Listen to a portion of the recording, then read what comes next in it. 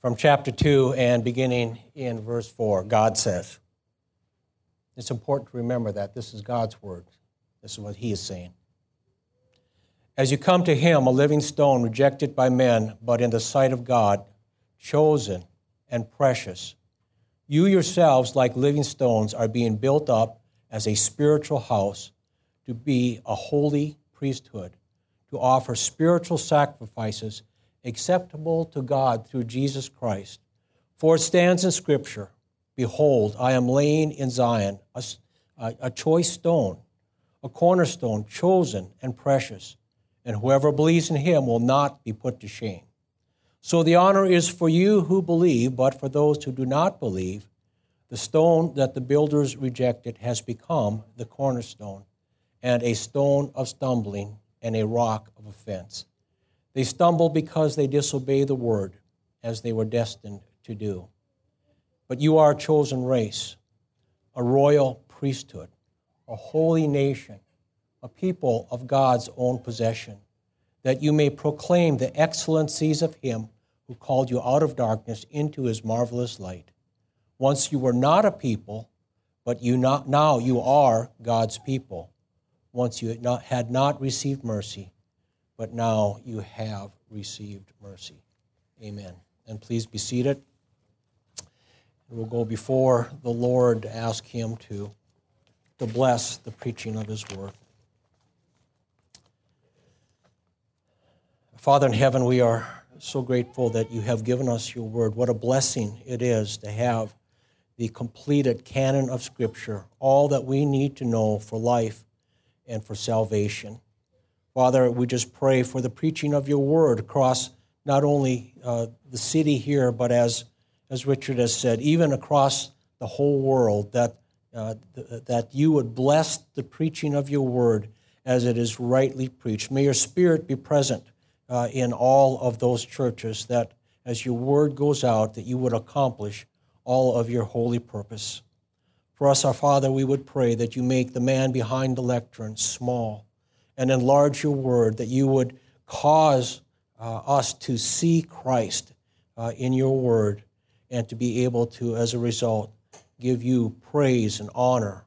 And may we exalt the name of Jesus this hour as we hear from him.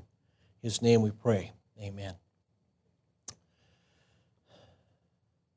Well, this is now the 8th sermon that I've had from 1 Peter, and it's always a little difficult to preach through a book when you don't preach regularly week after week.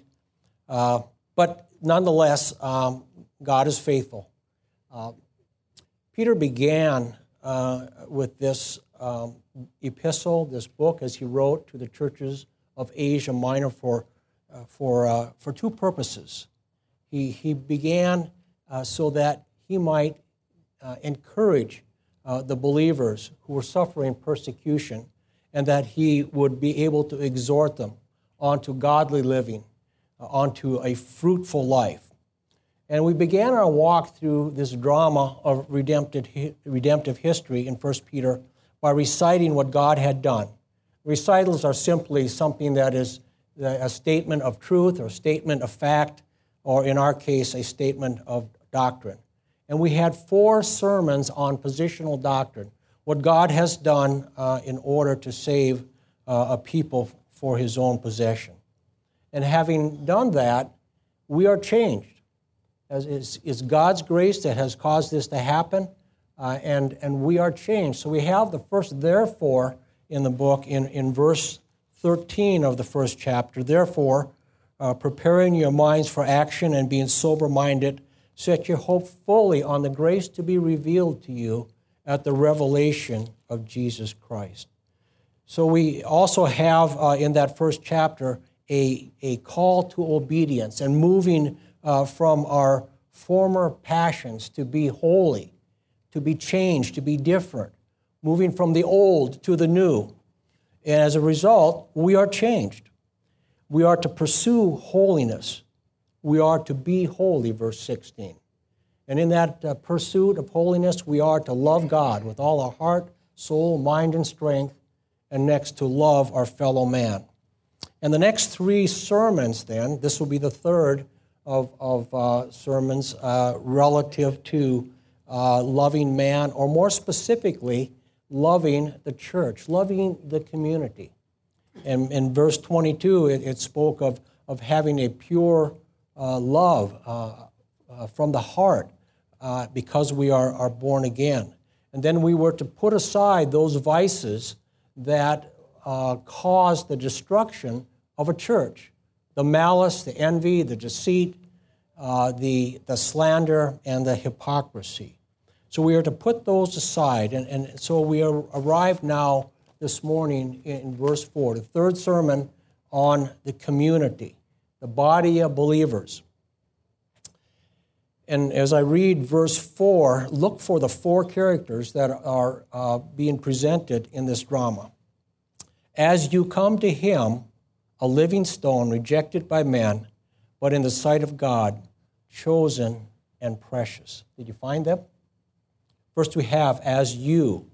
Now you could think of that individually, but I'm going to encourage you to think of that collectively as the community of believers, because that's the context. As you come to him, that is, to Christ. And that's the focus of this sermon, even as is the focus of all of Scripture. It says, as you come to him, a living stone, rejected by men. The men would be the unbelieving world who rejects the gospel, rejected by men, but in the sight of God, chosen and precious. So we have the church, we have Christ, and we have the unbelieving world, but we have God, our Heavenly Father. And it begins in this section of Scripture by saying, as you come to him. And when you read that, you understand that this is something that is active and something that is ongoing. This is a process, not unlike verse 1, as Peter writes there, saying, therefore putting aside or so put away these vices. It's active. It's a process. And it's all based way back on verse 23 of having been born again. Having been born again. We hear that, and we should hear the doctrine of regeneration. Now, Genesis means beginning. Generation is also beginning. Regeneration means a new beginning or a new life. Because remember from Ephesians 2, we're dead, spiritually dead, unresponsive to the things of God, without power or ability at all to respond to the gospel. But God acted. Out of his mercy, out of his grace, he extended to us, out of his mercy and grace, he extended to us his love. He chose us, he justified us, and as a result, we have a new disposition. Being dead, we are now alive. Being dead, we have been raised up with him. Even as Christ was resurrected, so it is that we have been made alive and resurrected, and having been under the wrath of God, it says now we are seated with God in heavenly places, having a position, as Peter writes in the first chapter, a position of sonship. So the new birth changes us. It changes our point of view, how we see things, how we process things. And this is called sanctification. So we are to put away the passions of our former ignorance, to put aside. And for the Christian, if there is no change, there is probably no justification. You cannot be justified and not be changed. That's just the fact. God will change you. So for the Christian, there is no peace within us with sin. We are to put that aside. Born again. It's the beginning of a lifelong process. And as I said, called sanctification. Therefore, we come to him. As you come to him. What does that mean? It means we come to know him. We come to know him. Most often by simply the ordinary means of grace. The first of those is coming to know his word. You're here. You're sitting under the teaching and preaching of God's word. That's coming to know him. We have the community prayers, the communal prayers, where we go before Him as a body. We're called Calvary Community Church. Community. Something in common. We have something in common. There's a unity. It literally means a common oneness. Community. Calvary Community Church. We are able to partake of the ordinances, which are visible pictures of a spiritual or inward reality in baptism and in the Lord's table. And lastly, we are able to discipline one another. And again, I've said this before, not necessarily talking about Matthew 18 discipline, but as we gather, as we talk, as we encourage one another, as we exhort one another, we are disciplining one another. So it's the ordinary means of grace that God most often uses to come to Him. And as a result, we come to rely on Him and to trust Him in all circumstances.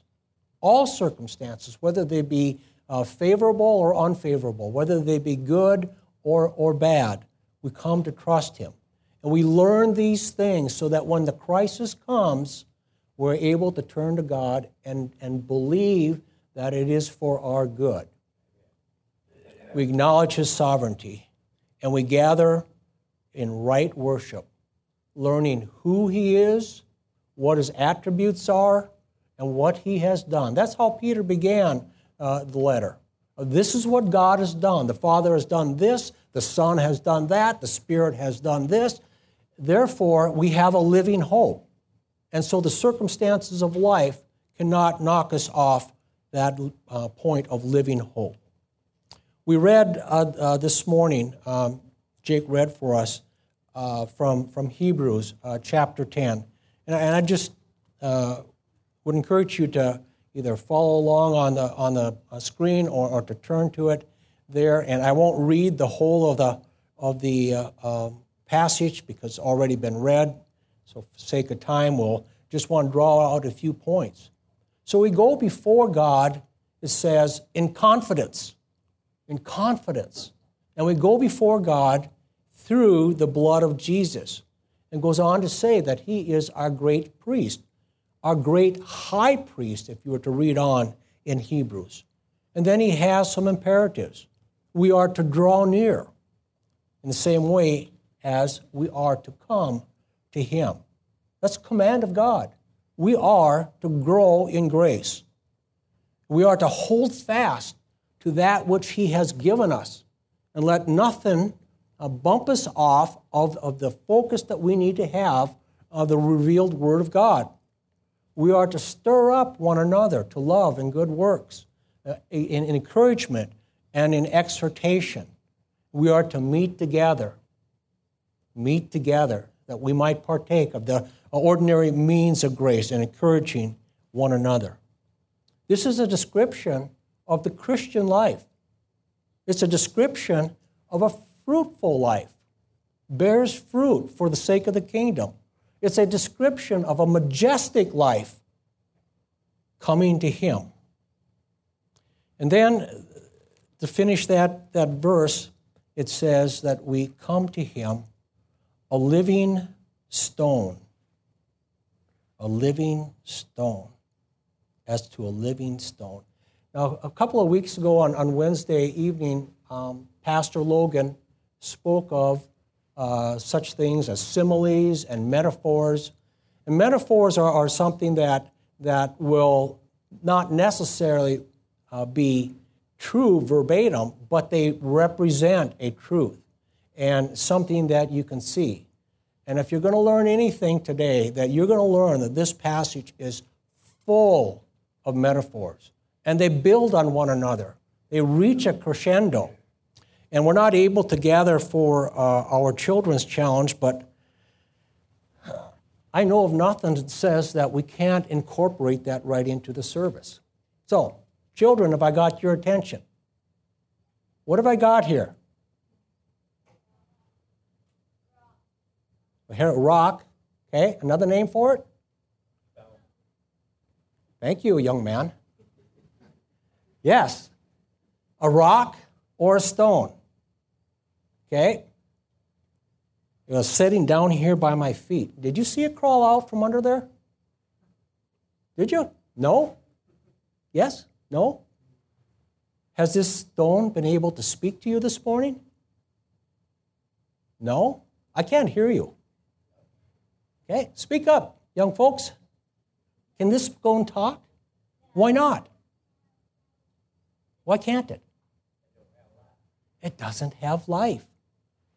Thank you. It doesn't have life. It's inert. It's dead. It is absolutely without life. Okay? That's our stone. I'm going to set it right here, if I might, since we haven't got the elements of the communion table on here. Otherwise, I wouldn't. But you can look at it. It does not have life.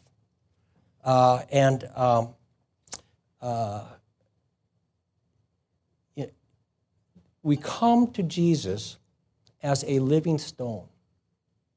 As a living stone. Now, the people in the day of Jesus would have a fuller understanding of what this meant than perhaps we do.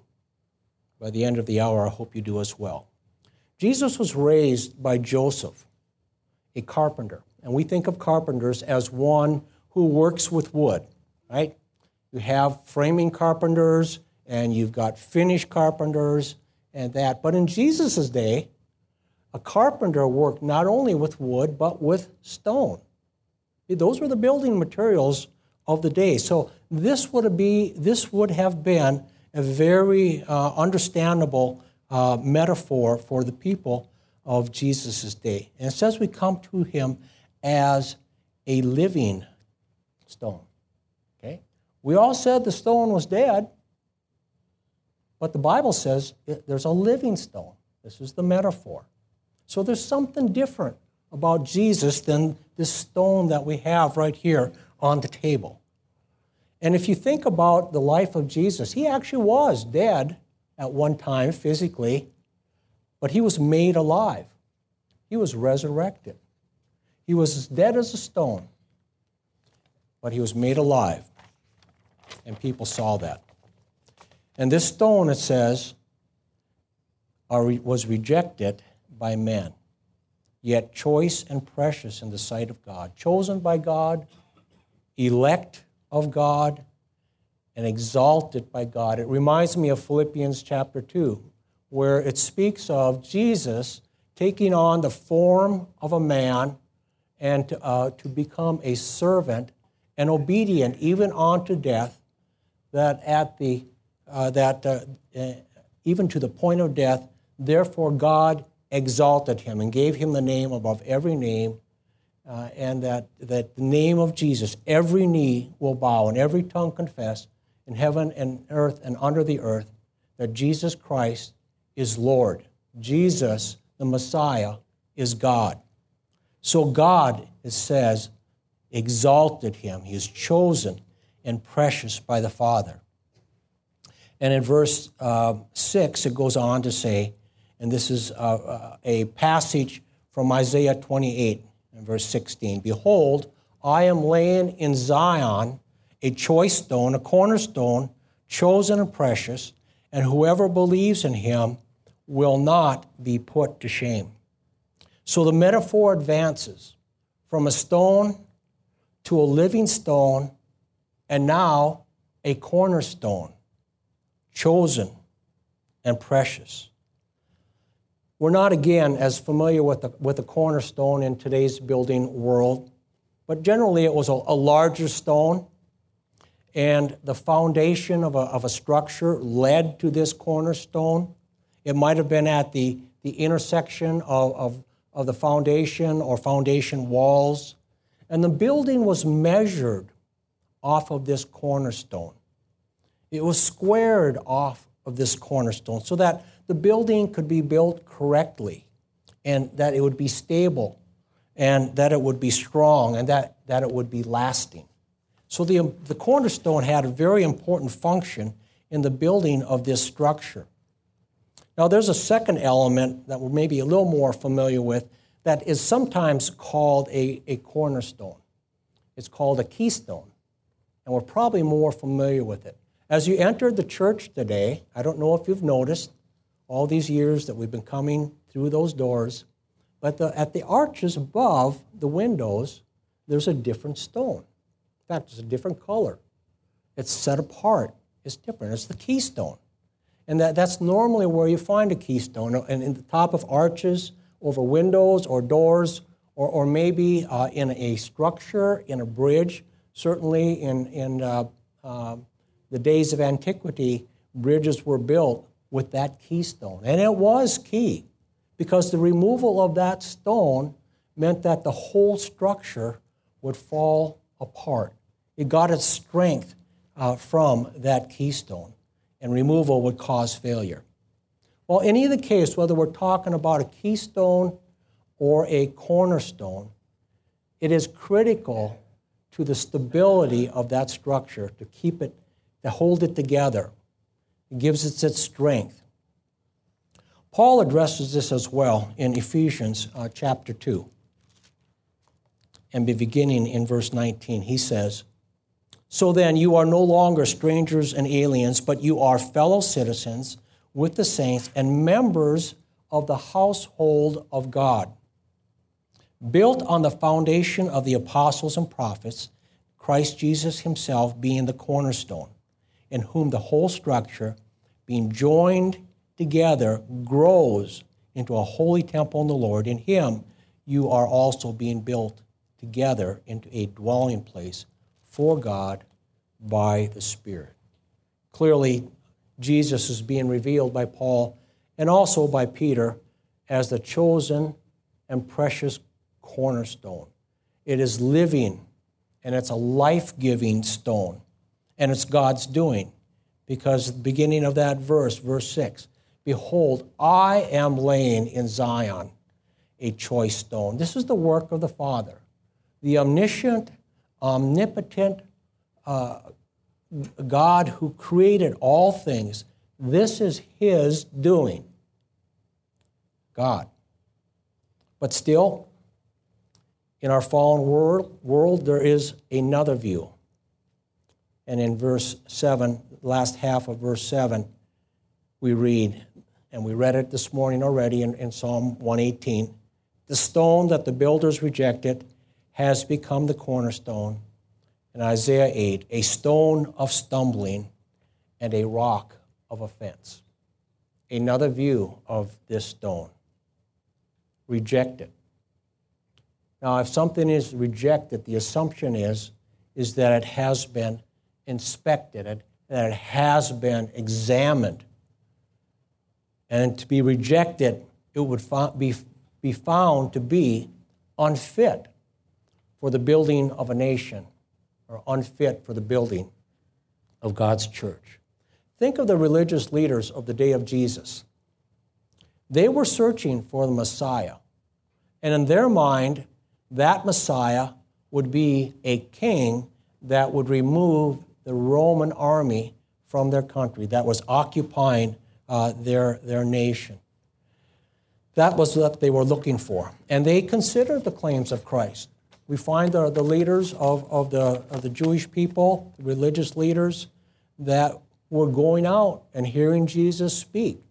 And they considered his claims, and he failed to meet their expectation. He was not what they anticipated. He was found unfit to be their Messiah. In their view, useless, unworthy, to be cast aside, discarded as of no value. And the first readers of this epistle could identify with that because they also, because of their faith, because their faith led them to a different practice, they were maligned and intimidated and distressed, and their faith was found to be of no value to those who were persecuting that first church. And there are those today, people that you and I may have shared the gospel with. They've examined the claims of Christ. They've examined our words. And they found them to be unworthy. That is, they didn't want to build a life around the claims of Christ, of no value. But the reality is that every person who has ever lived living today or will live will have to find Christ as either the means of salvation or the means of judgment. Remember Philippians 2. Every day, or at one point, every knee will bow and every tongue will confess that Jesus Christ is Lord. Then we come to verse 8, last part of verse 8. It says, they stumble because they disobey the word as they were destined to do. As they were destined to do. Peter's writings are full of doctrine. And we've already rehearsed some of that in previous sermons regarding the doctrine of election and the doctrine of predestination. But the doctrine of predestination has another side. There's another side to the coin. It's known as the doctrine of reprobation. We also read of it in Jude, verse 4, in Proverbs 16. But even in Reformed circles, it can be difficult to wrap your arms around this doctrine. And people may ask, how can a loving God predestine some unto judgment? How can a loving God predestine some to sin? Have you been asked that question? If you see a few nods, how did you answer? There's a short answer.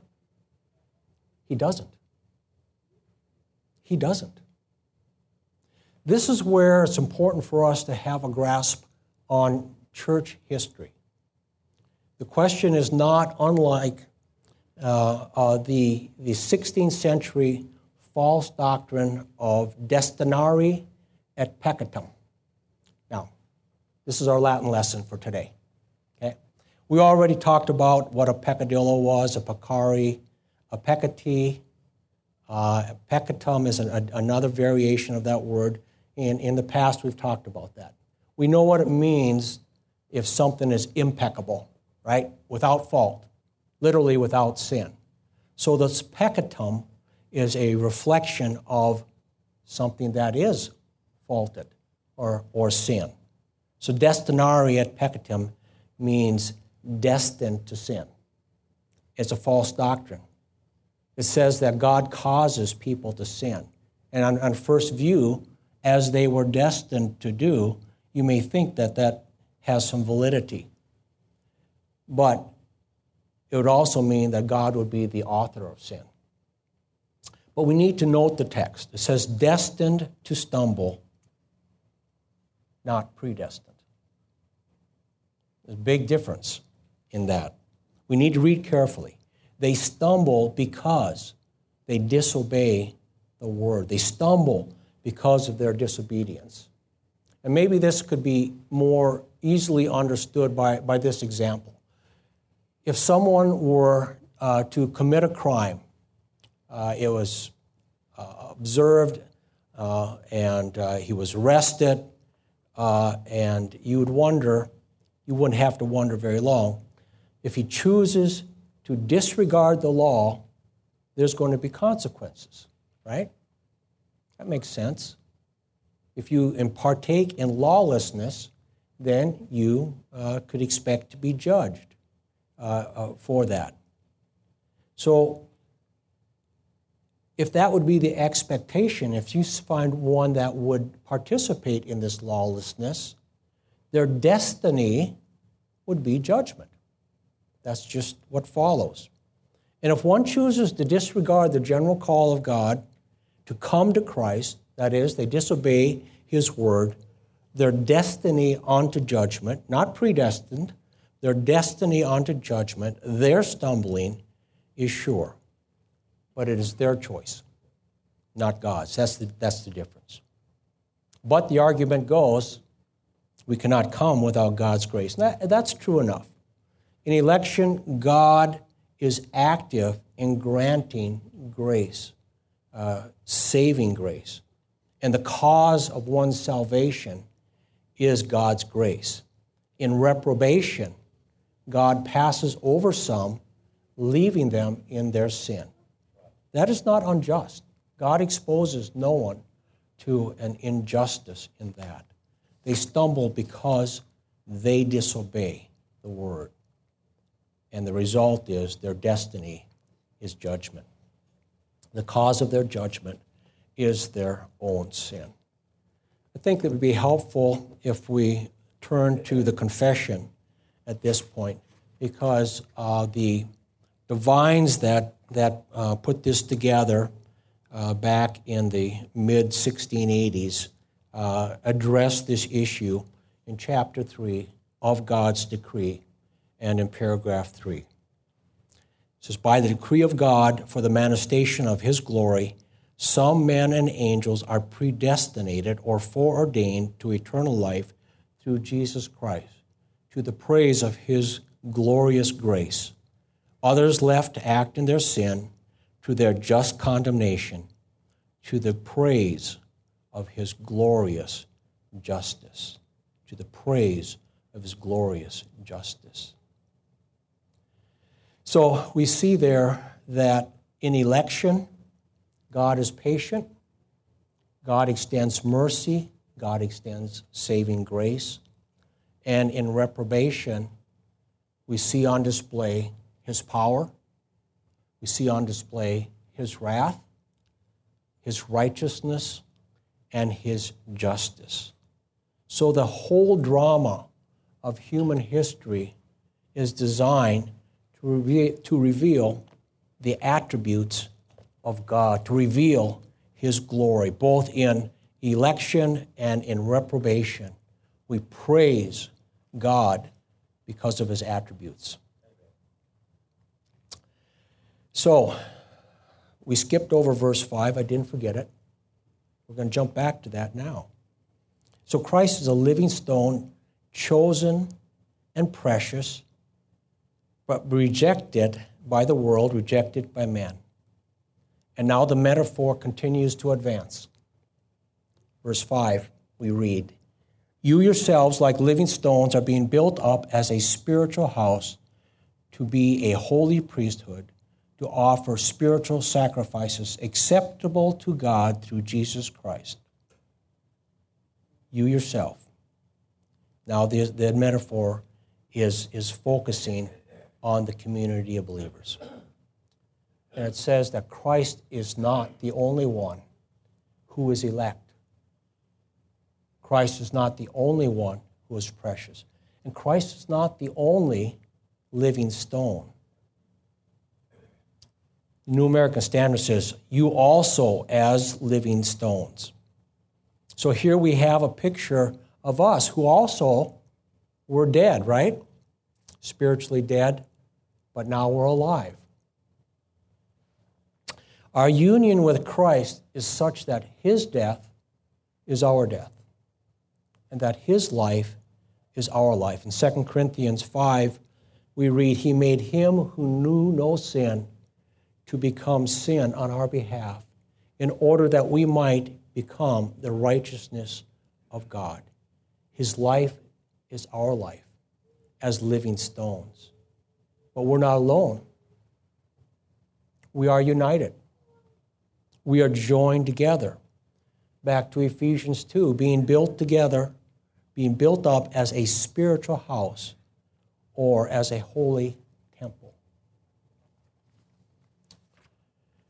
Now, the church is not a building. Oftentimes, we want to make sure we talk about the gathering of the church as rather than going to church, because we, as living stones, are the church. We're the ecclesia, the called out ones, the people of God, the body of believers, the community of saints. So the church, we would agree, is not a building. Yet, here Peter describes the church, us, as a spiritual house, but not alone, joined together. We are a building of living stones built up as a spiritual house. And if a building, we need a foundation, right? Building that is built without a foundation will not stand. And the foundation is that of the apostles and prophets. The foundation is the Word of God. It's the living, abiding, enduring Word of God, chapter 1, verse 23. And the foundation, again, is measured off the cornerstone. The foundation should point you to the cornerstone. And the cornerstone is none other, and we've already discussed, Christ himself. All of Scripture is pointing to Christ. If you don't find Christ in a passage of Scripture, you are not reading that passage correctly. All of Scripture is there to point us to Christ. So you see all these metaphors coming together, and I'm just going to read the Ephesians passage once again, that we are members of the household of God, built on the foundation of the apostles and prophets, Christ Jesus himself being the cornerstone, in whom the whole structure, being joined together, grows into a holy temple in the Lord. We're being built up as living stones, being built up as a spiritual house. And now the metaphor changes once again. It says, it changes from being built up as a spiritual house to those who are serving in that same spiritual house. Being built up as a spiritual house to be a holy priesthood, to a holy priesthood. Holy, set apart. Have you ever thought of yourselves as priests? Have you ever thought of yourself as priests? In predestination, we have a position of sonship. Scripture tells us that we are living stones. Together, we are a holy temple. And now we serve in the church as priests. But how is it that we are priests? Because we are united to Christ, the great high priest. But wait, how is it that Jesus is a priest? He's not a Levite. He comes from the tribe of Judah. Yet in Hebrews, we are told that it says that you are a priest forever after the order of Melchizedek. And we won't go there to read the passage in Genesis 14 for the sake of time. But in that passage, we have this figure, Melchizedek, and he is the king and priest of Salem. And in that passage, he blessed Abraham, and Abram gave a tenth to Melchizedek, gave him a tithe. And in that economy, the superior blesses the subordinate, and the subordinate gives tithes to the superior. So Melchizedek was superior to Abram, who was superior to his son Isaac, who was superior to his son Jacob, who was superior to his son Levi, his son, and priest. So by extension, Melchizedek is superior to Levi, the priest. And furthermore, we are called not only to a priesthood, but to a royal priesthood. Verse 9, but you are a chosen race, a royal priesthood, a holy nation, a people for his own possession. And we can't miss that one word, to a royal priesthood. Back in I think it's 2 Samuel, chapter 14, we have Saul impatiently waiting for Samuel to come to give the sacrifice. And he didn't come according to the time that Saul thought, so he offered the sacrifice. And Samuel comes immediately thereafter and says, what have you done? If you had obeyed God, he would have established you forever. But such as it is, the kingdom shall be taken from you and from your descendants.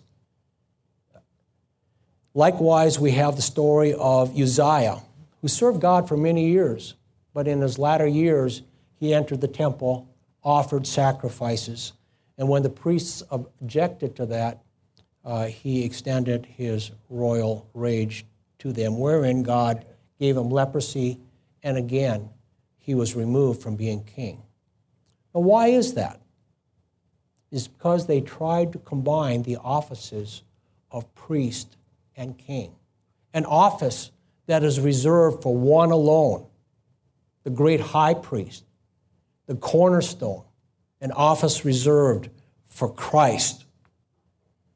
So Melchizedek was both king and priest. Many believe that this was a Christophany, a pre-incarnate appearing of Christ. And he offered, he blessed Abraham. Hear the crescendo that is going on here.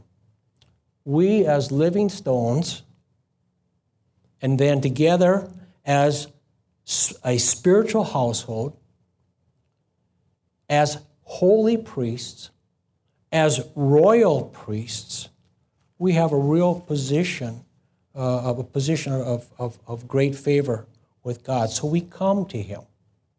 We come to him not only as our priest, but as our king. Indeed, even our prophet. Jesus is our prophet, priest, and king. All offices rolled into one. We have union with Christ, our great high priest. So we also are holy, that is to say, we're set apart and are to function as a priest. And what are some of the characteristics of being a priest? In the Levitical priests, they offered physical sacrifices, but we're going to see that this is a little bit different for us. So some of those characteristics apply to us also as believers. Being a priest is an elect privilege. It's something that God has chosen. Again, verse 9, but you are a chosen race. It's an elect privilege. We are forgiven, cleansed of sin. So the priests went through the ritual washings. We have forgiveness of sin. We are to be servants. We're clothed for service. Isaiah 61 speaks of the righteous robes of Christ. That is, the deeds of Christ in obeying all the law were clothed with the righteous robes of Christ. It's part of our salvation. We are anointed for service, anointed from the Holy One since we are chosen. And we are prepared for service. So we're here under the preaching of God's Word. We're here where we grow and mature, and we're prepared to give a testimony of the hope that is within us. We're to love God. A priest honors God's Word. It's the living, enduring, pure milk by which we grow. And we walk with God, walk by the Spirit. We have communion with God. And unbelievably, we have access to the throne room of God through prayer. Even as in the priesthood, once a year, one was chosen to go into the Holy of Holies because there was a separation. That dividing wall of separation has been removed. We can enter into the throne room of God through prayer. And how often do we not take advantage of that great privilege? A priest not only loves God, but he loves others. He influences sinners. And this would be a sermon for next time, but in verse 12, it says we are to conduct ourselves among the Gentiles honorably, so that the things in which they speak against you as evildoers, they may see your good deeds and glorify God on the day of visitation. We influence sinners. A priest is to have a gentle spirit. How often do we read about the restoration of a brother that we are to do? It's part of our work. to restore a brother, or the believing wife who, by her behavior, brings a husband to salvation. A priest is a messenger of God. 2 Timothy chapter 4, we read about that we are to preach the word. We are to be prepared in season and out of season. We are to reprove, rebuke, and exhort with great patience and careful instruction. We are to preach the word. Not unlike verse 9 where it says, that you may proclaim the excellencies of him who called you out of darkness and into his marvelous light. We are to proclaim the excellencies of Christ. Be prepared. I think also Romans 10 says that how beautiful are the feet that bring the good news of the gospel. Do you have beautiful feet?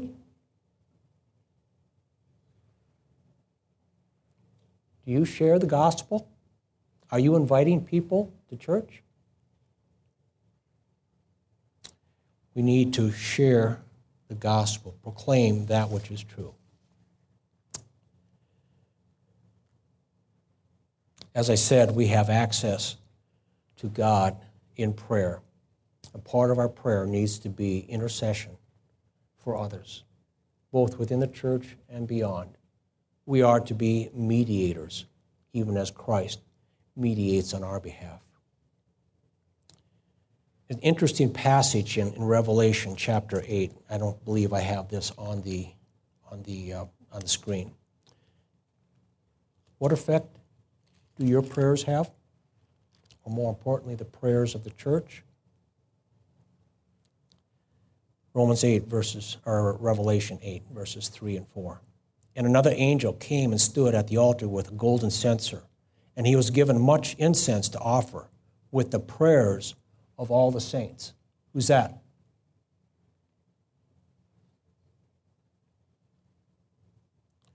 With the prayers of all the saints on the golden altar before the throne, and the smoke of the incense with the prayers of the saints rose before God from the hand of the angel. How important is it to pray? What effect do our prayers have? Our prayers will be poured out in the last days.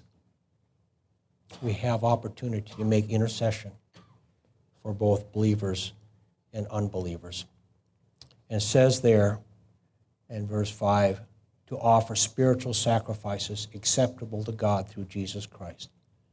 So the implication is that there are sacrifices made that are unacceptable to God. We need to be aware of that. But we are to make spiritual sacrifices acceptable to God, which is our praises, our gratitude, our adoration, and our affections. It's all we have to offer, our praise and our gratitude. And then we respond on how we live in obeying God's law.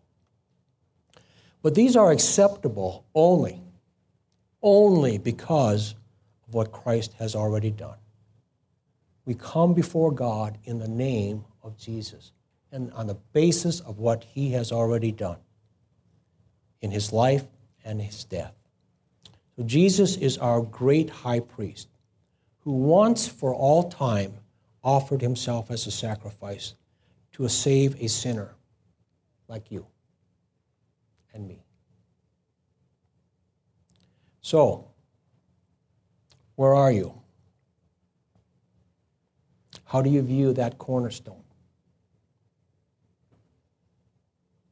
Do you reject that cornerstone? Precious and choice in the sight of God? Is it a stone of stumbling? It restricts me from doing what I really want to do. You find it offensive? Well, we will all have to deal with Jesus. Every knee shall bow. So my prayer is that you give consideration to Jesus as the only way for salvation, the only way that you might be reconciled unto God. And pray for God's grace to that end, because we can't do it ourselves. Remember, the only sacrifices that we have to offer are praises and our thanksgiving. Or maybe you're one of those in verse 7 that says, so the honor is for you who believe. We are honored. All that I've talked about today is because of what Christ has done. Nothing that we can add to Christ's work. Nothing.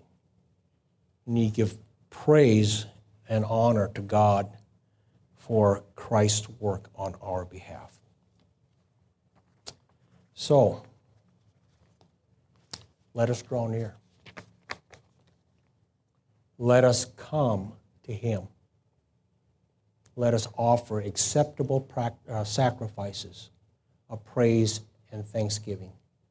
And let us give God all the glory. All the glory. Let us pray.